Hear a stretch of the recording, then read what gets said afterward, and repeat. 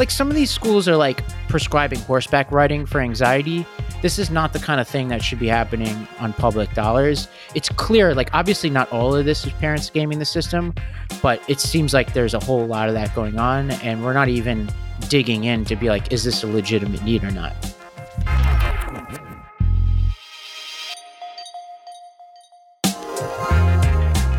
Welcome to The Lost Debate, a show for political eclectics. I'm Ravi Gupta. And I'm Ricky Schlott. And Ravi, you're coming from Miami, right? The free state of Florida.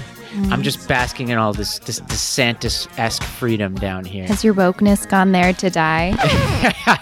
I have to say, I really like Miami. I don't spend a lot of time here, but it's a cool city. It's definitely got a vibe. There are certain cities in America like New Orleans, Miami, where when you touch down, you know where you are. And I definitely felt it.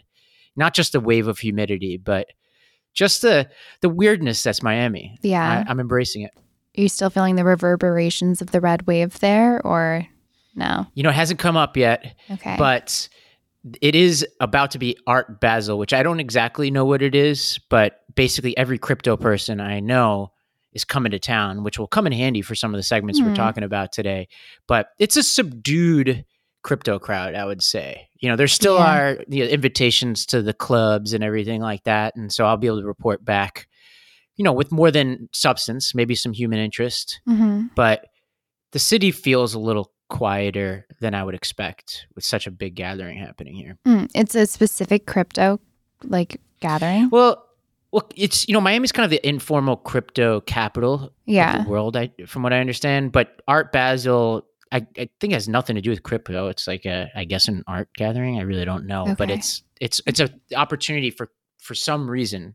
Many industry people, especially crypto people, throw parties and get together during Art Basel. I'm not exactly sure what the connection is, but literally every company that still exists seems to be having a party in the next few days. Interesting. So I'm going to break out my Seems glow like it's sticks. Probably way less fun than it would have been last year. I'll report back. You know, I'm facing this question about. Yeah, I'm facing this question about whether to go to D.C. to check in on Democratic donors and thinkers at the Democracy Alliance conference to hear about the future of the party, or to stick around here and hang out with crypto bros and go to clubs. So we'll see which of the two. I'd vote for the latter. Well, we've got a packed show today, but before I get anywhere, we've got our voicemail, 321-200-0570, 321-200-0570. Send in some voicemails. We're at the end of this episode. We got a pretty funny question for me that I'm going to answer. Also, if you listen to us on Spotify, the other day, I think it was yesterday, Spotify sends people these like year-in reviews, and it'll say, hey, what podcasts do you listen to the most? And it gives you a ranking and a thing you could share. If we're in your top ranking of top 5, one thing I ask of you is post that on your Instagram, post it on your Twitter, and tag us, and we'll retweet you. It's a great opportunity for us to spread the word about the podcast. But we have some awesome segments today. I'm really excited. We're going to talk about protests rocking China over their zero COVID restrictions. We talked to Ian Johnson, who's a Pulitzer-winning journalist and China expert. We'll also discuss one of the most explosive education stories I've ever read, a story that's really going to boil your blood. But first, Ricky, Sam Bankman-Fried gave an interview to the Deal Book Summit to Andrew Ross Sorkin last night. Given that I'm having my crypto holiday here, I figure we'll start with this. We haven't talked about FTX in a couple of episodes. This interview, I don't know if you'll get these references, Ricky, but in my rankings of epically terrible interviews, I put this slightly ahead of the Sarah Palin, Katie Couric interview, but not quite as horrific as the Tom Cruise jumping on Oprah's couch interview. So I'd say it's probably number 2 in horrific interviews in my rankings. Every time you preface, like, you're not going to know this reference, the answer is I probably don't, but those sound like they predate me, potentially. Google the Tom Cruise one. It's truly scary. Okay. Yeah. Well, what were your highlights from this interview?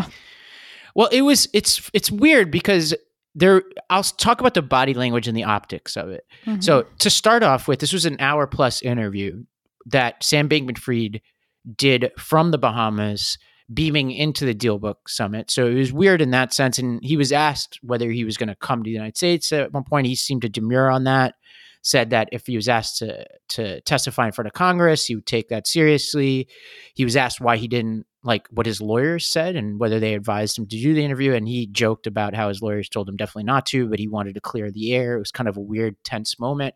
But at various points, the audience was laughing. And I think some people have criticized the audience for laughing, but I think there was just a lot of nervous energy. Sam Bankman-Fried just could not stop shaking his leg. He looked extremely nervous. He's always been like that, though. Yeah. I don't have like a lot of familiarity with him, but that's what people say. He's always been like that in all of his interviews, even when he wasn't outed. Yeah. Yeah. And I think like obviously the substance is what matters here. And he said some things that you would expect him to say. He said he screwed up. It sounds like a bunch of kids who were on Adderall having a sleepover party.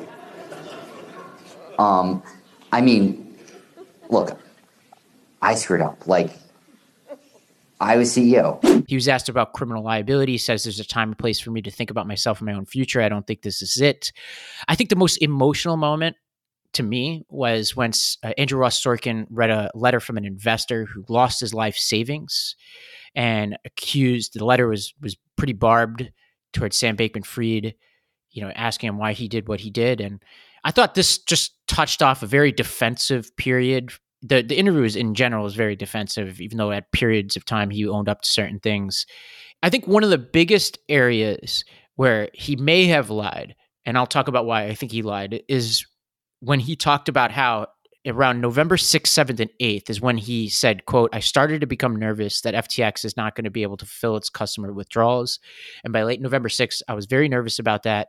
And I was starting to think about like emergency scenarios, and I'm starting to think about things that might end badly here. And he basically kept saying that around November 6th to 8th is when he realized things were really bad. And I texted with a friend of mine who's a crypto executive who's down here in Miami, who helps run one of the biggest crypto firms out there that's still standing.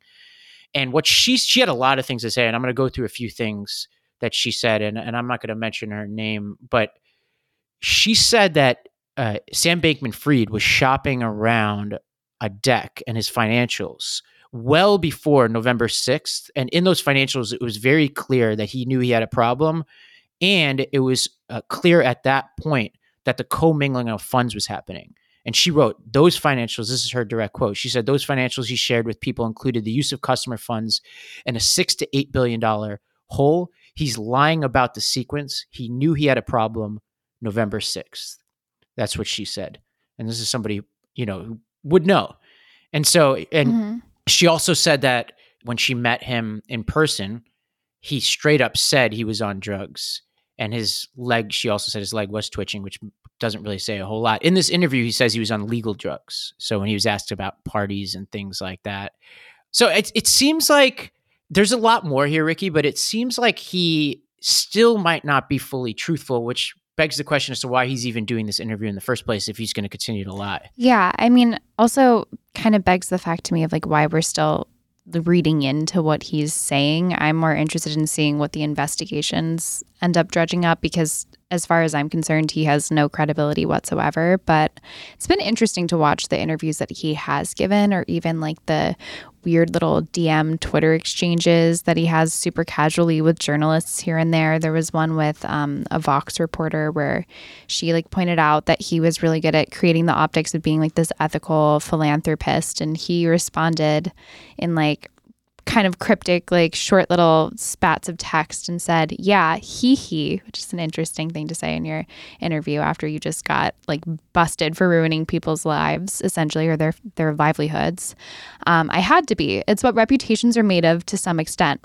I feel bad for those who got fucked by it, by this dumb woke game we woke Westerners play, where we all say the right shibboleths and everyone likes us. Now he's saying that he donated the same number of Republicans as Democrats, but that was all on the back burner. And he said that it's because reporters freak the fuck out if you donate to Republicans. They're all super liberal, and I didn't want to have that fight.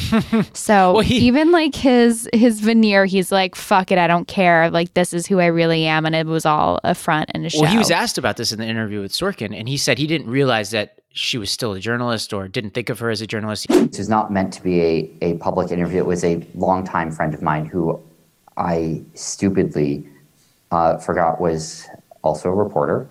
I thought I was speaking in a personal capacity. I'm not sure what they thought the capacity was at the time, but it certainly ended up being reported on. He thought they were talking as friends, which is really crazy. He needs... That's so weird. Yeah. Like, how do you not think of it? You can't talk to somebody who's, I mean, maybe it's because Elon's selling the blue check marks and now nobody knows who's really a journalist, but like, you definitely I love how much you hate can't that, just go on a little... it's one of my favorite things. I do things. hate that because it makes no sense. It makes no sense. I feel like there's just a lot but, more kids at the cool table now. I think you're upset about it. Okay. I just don't know what the utility of it is then. Like, just take them all away at that point, as far as I'm concerned. But anyways, but here's the thing. Here's the thing, though, about this. He says, and I believe him based on his difference of tone in that exchange with the Vox reporter than his tone in this interview with Andrew Ross Sorkin. But I think it only serves to prove that he's full of shit. Because if he's talking to people he thinks are friends and he's totally arrogant and totally saying, hey, I lied. When I was talking about being pro-regulation, I actually say fuck the regulators or whatever. Yeah. And he comes across like a totally arrogant prick there. And then he comes across in this interview with Andrew Ross Sorkin as this guy who's like, humbled and really wants to do right by customers. I'm like, this guy is just lying. Like, he's tone shifting based on who he's talking to, which makes a lot of what he says totally suspect. My friend who's at that crypto firm said, I think she generally thought Sorkin did probably a decent job, although she felt like the media has generally been treating him with kid gloves, which is something we've heard from a lot of people. But she says the question she would ask is that given that we've been in a crypto winter and we've been in it for some time, that Sam Bankman-Fried should have known for a while now that whether or not his actual books were problematic, he should have been planning for the fact that he had this multi-billion-dollar hole. And what should have been asked was, she said this would be her question, quote, how did you expect to make those customers whole and on what time frame and what was your rationale for doing that? Meaning, like, if you're mixing these funds, like, at what point did you think you could get out of this, right? It's almost like the Bernie Madoff question, right? Like, if you're going to start shifting money around, did you even have a plan to get out of it? Yeah. I mean, I don't think that there's any sort of deniability on his end that this was just a disaster and he must have known as much. The new CEO, John Jay, who has 40 years of experience pulling companies that are in shambles back together, said in a report, quote, never in my career have I seen such a complete failure of corporate controls and such a complete absence of trustworthy financial information as occurred here. They had spent $300 million on real estate for senior staff. I mean, like, it's so blatant, and I'm just personally not really interested in even giving this guy like the airtime to just like blow air out of his mouth and lie to people continuously. I don't know. I mean, I'll wait and see what their bankruptcy hearings bring up and like what investigations bring up. There's a class action lawsuit against them that just came down. So I think there's a lot to wait and see, and the reverberations will be continued to be felt throughout the entire industry. Yeah, he did. There's one other notable thing, I've talked about previously on this podcast that I know his mom. He mentioned, he was asked about real estate that they own, and it's really puzzling that he owned so much real estate in the Bahamas that was purchased with company assets, which really means customer assets. But one of the properties is in his mom's name, and we was asked about it. He said, he seemed to imply that his mom has been involved in the running of the company, that like his parents would come to the Bahamas, stay there when they were advising the company, which is news to me. And I've been asking around to see if anybody had heard him refer to that before. That would be huge because there's 2 Stanford law professors. And if they're wrapped up in this, that's going to be hell for them. A couple other just quick things that have happened outside of this interview since the last time we covered this. One is that there was a class action lawsuit filed against Sam Bankman-Fried. It also names a ton of famous people who've been high profile backers of FTX, including Tom Brady, Giselle, Steph Curry, Shaquille O'Neal, David Ortiz, Naomi Osaka, Larry David, Kevin O'Leary. And that seems super notable. We've also had a couple of firms go under. The crypto brokerage Genesis is said to be on the verge of bankruptcy. BlockFi filed for bankruptcy, acknowledging that it had a significant exposure to FTX. And BlockFi was last valued at $4.8 billion. And this is a company that was founded in 2017. And it's just another one of these firms to declare bankruptcy. Its competitors Celsius and Voyager Digital also went bankrupt in July, which in many ways was like a precipitating moment for all of this. So there's just a lot of chaos out there, Ricky, in the crypto space. And Lord knows if we're at the beginning of the chaos, the end of the chaos, or right in the middle of it. Yeah. I mean, I think it's all going to continue to kind of crumble down as a result as more of these brokerages go under. So Yeah. not loving my investment choices. You got to get out of it. That's okay.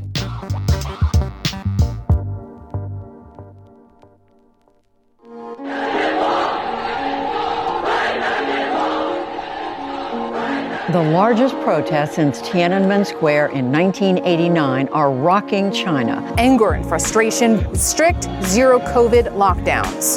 They're calling for the end of lockdowns, the end of testing, all of the zero COVID measures that have ruled daily life here. These are different because they're making a direct call for political action, political change. This is unprecedented since Xi Jinping took power.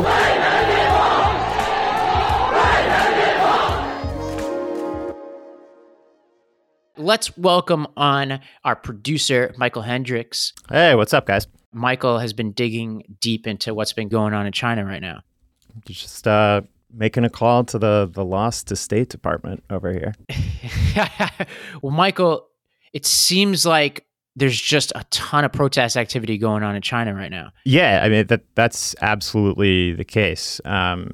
When we see these, it's staggering, and the content of the protests is also not something we're used to seeing. But just to give some background on where this all started, what people are pointing to is this deadly fire that happened at an apartment complex in a city called Urumqi in northwest China, and that is the capital city of Xinjiang province, which we know here as the site of staggering human rights violations on the part of the Chinese regime. Hundreds upon hundreds of political re-education camps where more than 1 million Uyghurs are thought to be interned. But in this fairly remote city, there's this deadly fire, which happened a week ago today, I believe. And that ultimately kills at least 10 people, very possibly more, but that's the official toll. And I think it's not the tragedy per se that people started responding to and coming out into the streets. It's the fact that firefighters, took like 3 hours to get the fire under control. You had these videos come out showing these fire trucks like a weirdly long distance away, kind of like hopelessly aiming this fire hose that wasn't even hitting the fire. Michael, it reminds me of the Triangle Shirt. Not that I was alive during the Triangle Shirtwaist Factory, but it feels to me like that. You probably know this, Ricky, because you're an NYU. You were a former NYU student. Like right off of took classes in the building. Yeah, Creepy. So right off of Washington Square Park, like back in 1900s, I guess, in the U.S., early 1900s, there was. I think it was 1910, somewhere around there. Yeah, there was like this fire in one of the upper floors of a building overlooking Washington Square Park, where there was, female workers in a factory, garment factory, I believe it was, and a fire happened, and they were trapped up there. And it's like eerily the same thing. Firefighters couldn't get up there because the ladders weren't big enough. Yeah. And people died. I mean, they had barricaded the exits to keep them from taking breaks. And like in a similar way, there are reports that in this apartment complex, they had barricaded closed doors in order to keep people from leaving in case they had COVID or because they were trying to enforce the lockdown.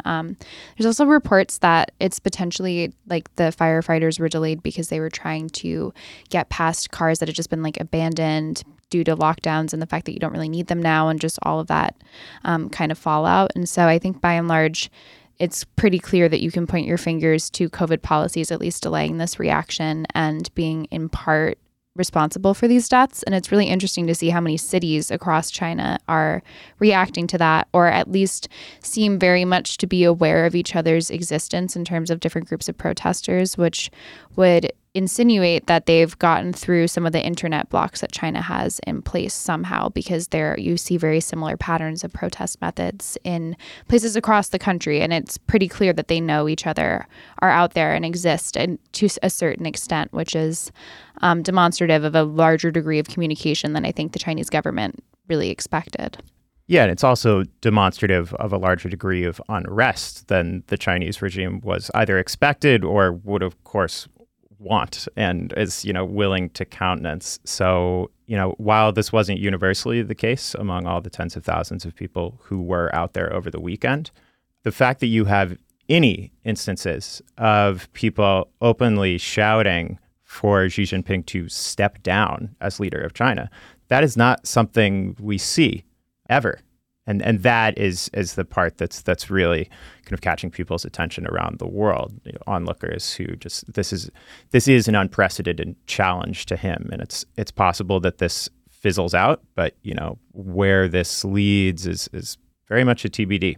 Yeah. But anyways, that does kind of dovetail well with what I talked about with Ian. He's this great journalist who reported on China for decades. He won a Pulitzer there with the Wall Street Journal, and these days he is a China expert at the Council on Foreign Relations. And it was great to get a hold of him with everything going on right now. So first, Ian, thank you for joining us, and a warm welcome. Yeah, my pleasure. Thanks for having me on.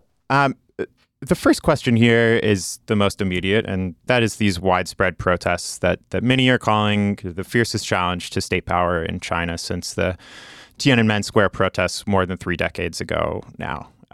We've seen the government deploy this massive police presence to tamp these down, as expected. And though we've seen some reports of clashes with demonstrators, we don't have any indications right now that the government would resort to really serious amounts of deadly force to quell these.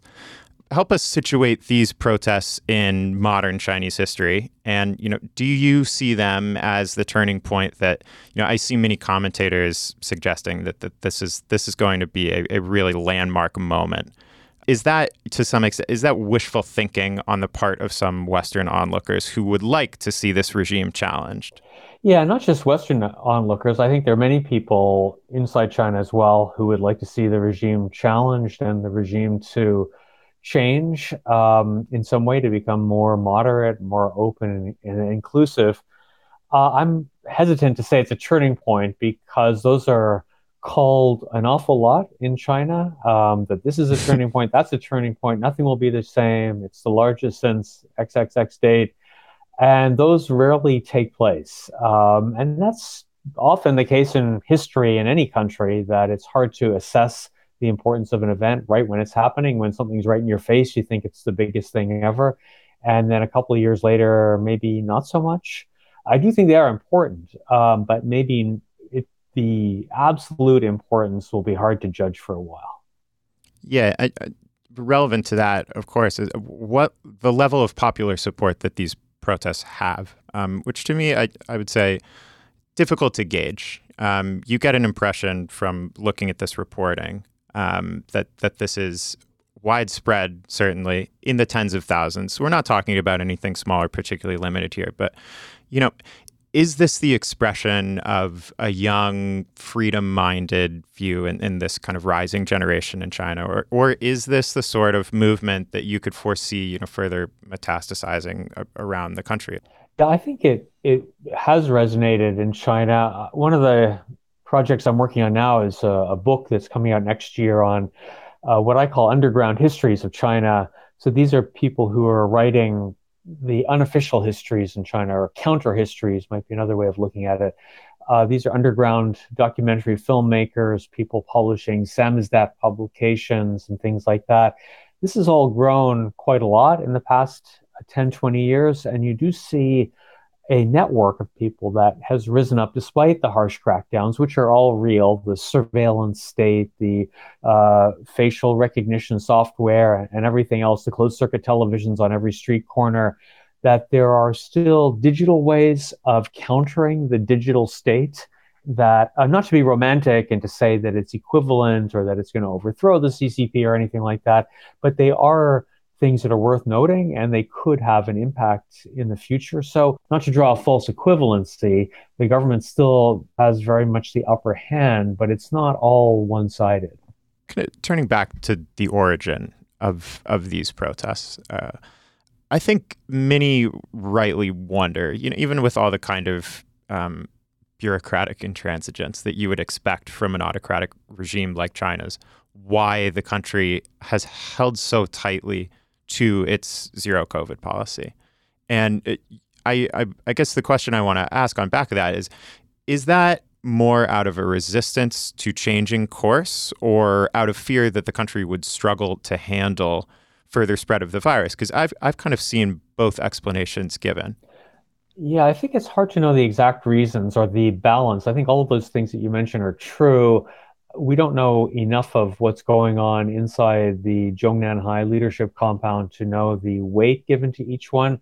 But if you just take it objectively, China would have difficulty, even if they had a mass vaccination campaign of mRNA vaccines. So that's the sort of the best vaccines that are out there that China is not using right now. But if China were to suddenly pivot and say, okay, we're going to use mRNA vaccines such as the Moderna or the Pfizer BioNTech vaccine, and we'd have 100% compliance, let's say, relatively, whatever, 90% or something like that. You'd still have deaths, right? And you'd still have people who would go to the ICUs. Chinese hospitals are not that good. The hospital system in China is used as a primary healthcare facility. So if you have the flu or something like that, you go to the hospital. And so hospitals are filled with people with relatively minor ailments and illnesses who stay in the hospital for days or weeks on end, taking up beds. So the number of ICU stations is quite limited. This would require a huge change. It's something the government's aware of. They're trying to change the healthcare system, but it's still like that. That's the reality they have. So if they were suddenly flooding ICU units with people in their 70s, 80s, 90s who are getting ill with COVID, they would have a real problem, even in the optimal vaccination situation. I think that's one side of it. But it's unwillingness to even begin this process. They have had the vaccine there. BioNTech, which is the German company that sort of created the key software, the key components that's used in the Pfizer vaccine, they signed a joint venture with Fosun, which is a Chinese biotech company. More than a year ago, they could have been producing the vaccine and vaccinating people. So there clearly is a resistance at the upper levels. Now, the exact reasons for that, one can only speculate. Perhaps they want Chinese companies to develop it themselves. Perhaps they don't want to have a foreign joint venture. They are, though it's clear, also caught in their own sort of narrative. The narrative is that we have zero COVID. There's nothing to worry about. You don't really need to get vaccinated in China because there's no COVID. And also the other part of zero COVID is that zero deaths. It's almost like any death is one too many. And of course, that's a great position to have, but people die of all kinds of things all the time in any country, especially in a big country. There's thousands or tens of thousands, I don't know the exact statistics, of automobile accidents in China, but nobody shuts down all the roads in China. Same thing with the normal flu. Thousands of people, and I'm sure it's tens or hundreds of thousands of people die every year in China from the flu. But again, you don't lock down the entire country. So they've got themselves a little bit trapped. And now how they pivot away from that, I think, is the real challenge. And then how much of that is personal prestige of Xi Jinping, ego, things like that, I don't think we can judge right now. Yeah, it feels so far away now, given the trajectory of COVID restrictions here in the U.S. But there was a time that I remembered not that long ago, last year even, when there were many who I wouldn't say were complimentary is not the right word, but were pointing to the fact that hey, at least in an authoritarian regime like China's, they are able to force a level of compliance with the COVID restrictions that they want to implement to a level that a free country like the U.S. simply could not. And, there were comparisons made between the death count there and the death count here and like the relative efficacy of each approach. And I think what's been borne out in the last year, certainly, is that while the rest of the world has sort of turned to, we need to learn how to live with this virus sort of approach, China has gone really no way toward doing that. Yeah, no, there's no doubt that up until about a year ago, the Chinese approach was not necessarily all that bad. I recall I was in Beijing in early 2020. I was still living there at the time, and shortly after the virus began to spread, I got a notice under my front door from the local health authorities in something like 6 different languages, saying, here's what you have to do, wash your hands, be careful, all this stuff. We didn't know exactly how the virus is spread, so there was still the emphasis on surface transmission. And it's kind of impressive. I mean, here they were early on. They had social distancing. They had masking in place. I mean, part of it's cultural. People in East Asia tend to wear masks more often anyway, and especially in North China with the very dry air and the winter and the pollution and all that. But it was a pretty impressive. And yeah, the crackdown in Wuhan, not the crackdown, but the lockdown in early 2020 was quite harsh. It was arbitrary. It was fast. It didn't leave anybody any time to lay in stores. There's all kinds of collateral damage, but it worked. And they didn't have the bodies piling up in morgues that you had in this country. I remember, in Italy, they were storing cadavers in churches because they didn't have room in the morgues. They couldn't refrigerate them. They were putting them, in cellars and stuff like that. They didn't have that kind of a situation. And I think that was something worth keeping in mind. It's just that they didn't adapt after a while. And I think that's probably where has led to all this frustration. And, Chinese are no different from other people. I mean, you get frustrated with just constant lockdowns. And the nature of this beast is that you can never really predict it. You have to continually lock down. And that's just, I think, has been getting to be a bit too much for people. Right. And, like you say, it's a perfectly predictable and natural reaction in the public. With these protests going on, one thing that's kind of been swept up, and not that this would get immense coverage here in the States, certainly, but midterm elections in Taiwan. The country's president, Tsai Ing-wen, had framed her party's campaign almost largely around resistance to Chinese incursion. But, her party gets trounced. She has to resign as party leader after steep losses to a more Beijing-friendly opposition party. So, as we zoom out to the world stage a little, hanging over just about everything China does these days, is the question of when and if China will make its move on Taiwan and how the Western world, the U.S. in particular, would respond in that case. So I realize I'm basically asking you to predict the course of the 21st century now, but, what indications have you seen of China's designs on Taiwan, and how do you foresee that all playing out in I will say the next decade to give you a pass on the whole century? Yeah, well, this is, of course, very hard to predict, but I think there are two things that we sort of forget. And I think you set up the question well, because the one key thing we have to think about is Taiwan itself and what are the dynamics inside that country. And sometimes in our country, in the United States at least, we tend to talk about Taiwan in the abstract as if it's an object that we can't let China get. And we forget that it's got 20 odd million people there who are living in a democracy. And in the case of these recent midterm elections in Taiwan, people were not entirely satisfied with the way the DPP, which is the party of Tsai Ing-wen, the president, had performed. And so in these local elections, her party pretty much got trounced. Now, whether that transfers to the national stage is unclear. But I think it will require a peaceful resolution of all this, will require some sort of leadership in all three states, because we also need Taiwan to figure out what it really wants and how far it's willing to push things. I think the Taiwanese society, just like our own society, is sharply divided over this. It's not that all people there want independence. I think in an ideal world, if you said, could you have independence and there'll be no war with China, et cetera, probably most people would. But the reality is they know that there are constraints. So I think that, looking forward, China's going to push, but unless Taiwan declares independence or does something like that, I don't see China launching an invasion. I could be proved wrong. I hope I'm not. I don't think I'm being naive in this regard. I think that an invasion of Taiwan would be an existential gamble for whoever runs China. Again, if they were to have an economic collapse in China, some sort of a massive domestic crisis, there is the potential that this could result in some sort of adventure overseas. I tend to think that's not likely in the next 5 to 10 years. So I think it's still very much open how this is resolved. And I would I kind of think the status quo will carry on for another 5 to 10 years. But beyond that, all bets are off. That would be my short answer.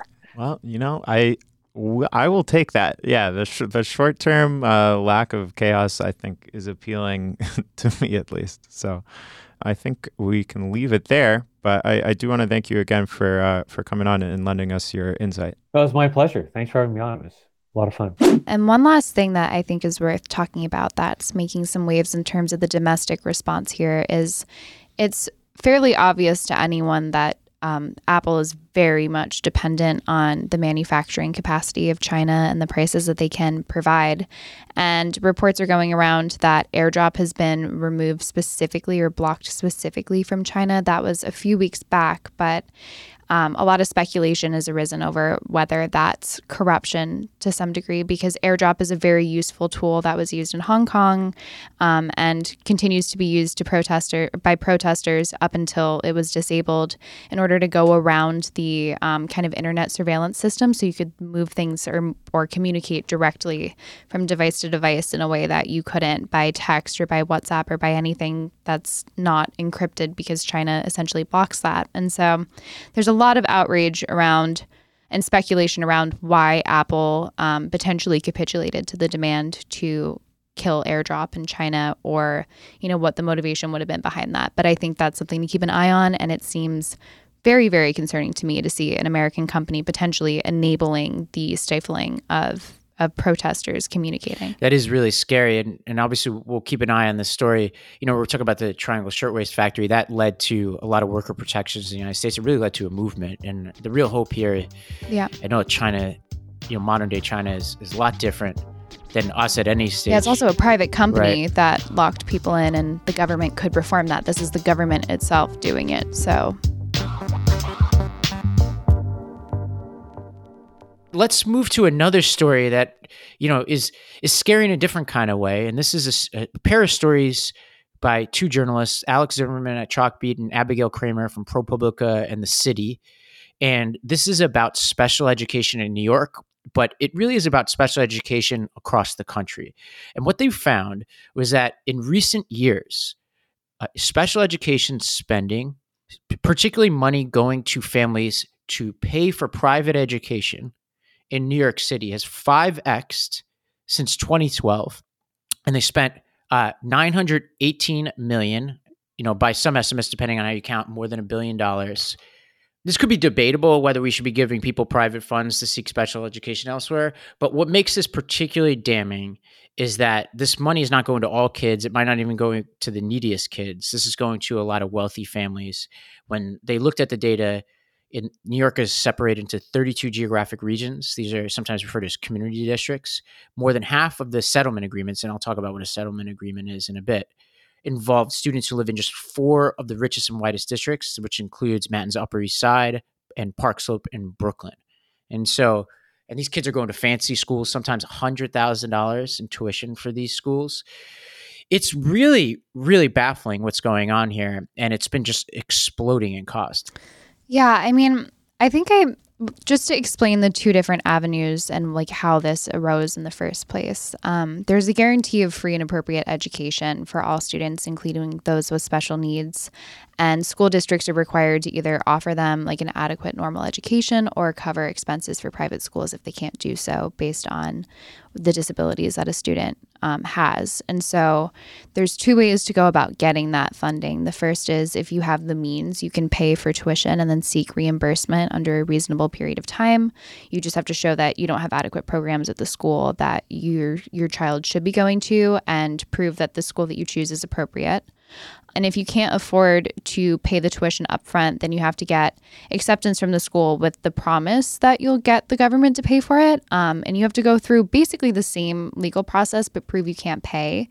But that's less than a third of the people then go through the other path, because that's a more difficult kind of way to get your kid into the school, and you don't even really have the money, versus if there's a limited amount of seats, potentially a school will favor admitting a wealthier student, especially because it's not in instances of special education, it's not like they're just going off of your SAT score or something. It's a matter of who can afford to put their kids here. And so I'm not going to demonize wealthy families for saying the the schools are not working for me. I have these connections and these resources. I know the system's in place and I'm going to utilize it. I think the problem is that it's just like the system itself is broken and not serving people in a more equal way. And I'm also not going to demonize the fact that over just in the past 3 years, it went from $499 million spent in New York City to $918 million. And I don't think that's just because they're these greedy parents. I think it's because school districts, especially in the pandemic, were really failing kids, particularly kids with special education needs, and continue to do so in the wake of it with ongoing whispers about potential school shutdowns and ongoing mask requirements that went on for young kids way longer than adults in the city. And so I think that, yes, parents are 100% right to say that the public school system is not serving their kids. The problem is that the legal system and framework is now being used to a degree that it never really has before, and the disparities are becoming even more obvious in the way that it's getting doled out. Well, yeah, I think the background here is that Bloomberg lawyered up and would fight these, and so that's why these numbers weren't pretty dramatic under him. And then de Blasio pulled that back, made it a lot easier to get these cases through. They weren't fighting a lot of these cases on appeal. And it seems like Adams's administration might be taking some steps to go back closer to the Bloomberg standard. And so this is Chancellor David Banks indicated that he might want to slash some of these funds. He said, quote, all this money that is meant for the kids in our public schools are going to private schools, he said. And he said, quote, folks have figured out how to game the system. We wouldn't be having this fight about budget cuts, meaning I guess he's implying that this is leading to budget cuts elsewhere. And that's where I start to blame some of these parents. If you dive in, I've been in these meetings before, many what we call IEP meetings, which is called Individualized Education Plan, essentially under the Individuals with Disabilities Act idea, we call it. It's federal law, which guarantees kids what you call that free appropriate education. And there's a 3-step process. One is you identify a need through assessments. You sometimes have a therapist come in. Sometimes the parents initiate this. Sometimes the school initiates it. But you have a lot of people around the table. I've been in a lot of these meetings, and you identify what the student's need is.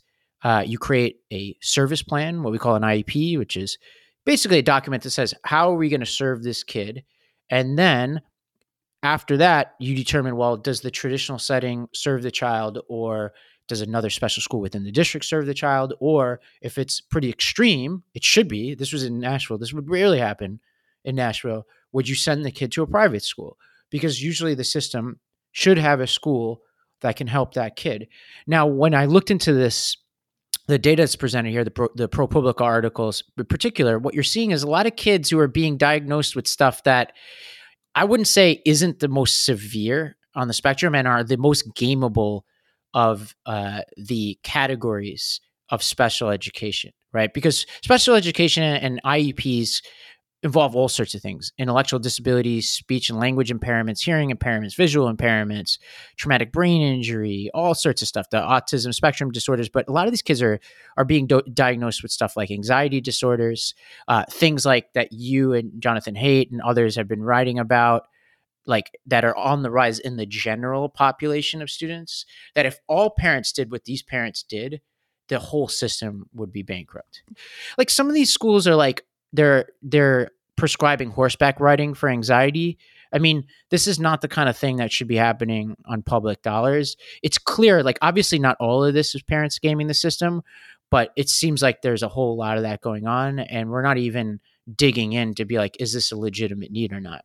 Yeah, I mean, I think that it's completely fair to say that we need to have like stronger thresholds to make sure that kids are actually meeting them and qualifying. But just to be clear, we don't know what percentage are not actually legitimate. I mean, there's also the spikes in suicide rates and self-harm rates among young people right now is also rising. So just because somebody is depressed or anxious does not mean that they might not necessarily have been hospitalized for something. So I think it's a case-by-case basis, very much so. And some parents might have very legitimate reasons to be like imminently concerned about the well-being of their children. And I think it also just correlates the fact that it's doubled in just the past 3 years, roughly, correlates pretty exactly with when I believe that school districts have largely been failing kids, especially kids that had issues in the first place, and disparities got worse. And so I just think that, like, I don't really want to point fingers necessarily. I don't think that this this whole system is put in place just to like mess up people and cause disparities. I think it's just like the alarm bells are going off and saying that this is not being distributed equally. Something more universal and standard probably seems like it needs to be in place, something more stringent. But I mean, it even could be a case for, at the very least, a baseline voucher program, because right now we essentially do have a voucher program that you just need to have like the legal connections and remedies and loopholes to access, which is BS in my estimation. Well, this gets to de Blasio's hypocrisy around school choice, right? He allowed this $1 billion system to proliferate, yet was opposed to charter schools, right? Where we're talking about sending a charter school, we're talking about a couple $10,000. I forget what the per pupil funding in is in New York, what $20,000-$30,000 probably per student, and we're talking about $100,000 per student for this program. And I might not be an expert on anxiety disorders, but I don't think those disorders are contained in the Upper East Side and Park Slope, right? So it's like, no, certainly not. That's not what you're saying. It's the inequality, but that doesn't like diminish the fact that there are an increasing number of parents who are acutely concerned about their children's well-being across all demographical groups. It's just a matter of like, yes, a certain proportion of them are able to access the remedy, and how do we standardize that? But I think saying that the threshold has risen in terms of how much we owe parents in vouchers or in like educational funding is higher than it was a couple years ago, just based on the pandemic and the realities that families are facing. Yeah, there's also the dollars and cents thing. Like, I want all kids to have great education. Like, if I could give every kid $100,000 education, I would. But we would never be able to afford it. We can't even afford the system we have right now. And meanwhile, more than 2,600 kids who are mostly Black and Latino are being labeled under a different label, not anxiety disorder, but emotional disability. And they're being put into largely city-run special education schools, many that are failing terribly to educate these kids. These are schools by the data that have some of the lowest attendance rates, the highest dropout rates, and students who are just really, really struggling. And so I think it's just another way that inequity plays out in the system. And it's not just New York. The Teacher Project surveyed 50 state departments of education about these private placement trends. 17 states that responded with demographic information, which at least kudos to them for providing that information, showed a huge overrepresentation of white and wealthy families. So in 5 of the 7 states which reported, white students are significantly overrepresented. In California, Massachusetts, and New York, the share of white students in private placement exceeds the share in public education by about 10 percentage points. And in California, Massachusetts, low-income students with disabilities were only half as likely to receive a private placement as their wealthier special education peers. So this is just another way that resource inequity is playing out, and it's really frustrating. What remedy would you want? I mean, I think to me it sounds like a standardized voucher system based on the disabilities that a student has would probably be the best fix. Yeah, I think we need to make tough choices around some of the more subjective, and I want to be careful about the word subjective, but what I mean by subjective is just simply based on claims being made by the student and the parent, like those types of disabilities versus, for instance, if you have a hearing impairment, right? We have to make some hard choices around, all right, how are we going to measure these things? Because if you have a standard where if you just make a claim, you can get a $100,000 voucher and the city's not going to appeal it, then obviously that's going to create a perverse incentive, right? So we need to make sure that we're appealing these things properly. I think what Bloomberg was doing seemed to be working, which is you need to have some check in the system to say, if you're going to go the distance, we're going to at least look under the hood and see if this claim is right. I think second is we need to provide better special education services within the system, period, because part of what's going on here is even the parents with legitimate needs. I've had many families within my schools that would come to charters because the traditional school system wasn't serving them well for special needs. And even though we as charters weren't the system, which means that charters often don't have a very special education school to send kids to. Some parents would take their kids out of that specialized school for only special education kids that have all these other supports because they felt like those schools were too chaotic, they were unsafe, they weren't rigorous enough, and they would take them to charters that sometimes didn't have the same resources as those other schools. So we need to just, I think, dramatically improve special education across the board. But I also think we need to do some means testing on this kind of stuff too, right? Like if you're a school that's doing horseback riding for anxiety, I think we need to look at that school and say, is there another way we could treat anxiety that doesn't cost as much? You know what I'm saying? Like, it seems like in general, we're just not asking a lot of questions here.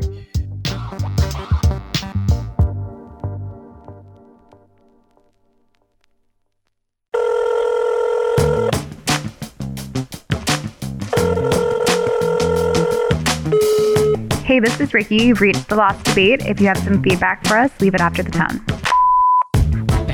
All right. Well, we have a voicemail to wrap up the show. Let's play the clip. Hi, great show. I guess my question's pretty simple. Is Ravi really a Democrat? I think he certainly leans to be a free market capitalist in a lot of ways, which I love. And I'm just curious if he actually identifies fully as a Democrat. Thanks. Well, Ricky, before I answer, why don't you answer based on your experience? You know, we've been at this for almost a year now. How would you characterize me? I would say yeah, but I don't know. Like, I think there's a new kind of illiberal left faction of what people conflate with Democrats now. And I think that you're more an old school Democrat in some ways. And then you have a few really random libertarian bents, like, you know, just going crap on the street, but you also need to have your mandated vaccine. So I'm never quite sure what to expect, but I appreciate it. I love that that's what, not that I'm like radically want to decentralize our school system and hand parents checks, not checks for $100,000, but, you know, give them money for their own education or decriminalize drugs. Those are also libertarian views. There are other ones. Yeah, no, it's true. Yeah. I love that. That's the one. I know your mom has fixated on that. She has fixated on that. Look. She was really upset about that. Hi, Mom. I'm sure she's gotten this far. I gotta talk to her about it. But okay, so here's the thing. We're a C3, but no secret, I'm a Democrat. I've worked in Democratic politics. I would say I'm closer to a Jared Polis Democrat than anything else, meaning I generally, in a lot of blue states, would cut taxes and shrink the size of government, not because I don't think government should be used to solve problems, but I think that we just keep layering on more and more programs without really thinking about how to effectively spend money and make programs work, especially for the most vulnerable. Like, good examples are New York City, where we spend gazillion dollars on, you know, so much more on extending a subway track than anywhere else, or more on educating our kids and more on our public housing, yet the services aren't really good. So I want government to work. And the first step in making it work is sometimes to make it smaller. And if you could prove it works, then I'm open to making it bigger. But in most places where Democrats are in charge, I'd want them to make it smaller. I'm a err towards the side of personal freedom on a lot of issues. We disagreed on the vaccine stuff, but the mandates. Guns. But in general, yeah, guns. But to me, it's about the commons, right? Like in those cases, I have a particular view on the commons, meaning like the common of public health or the common of public safety.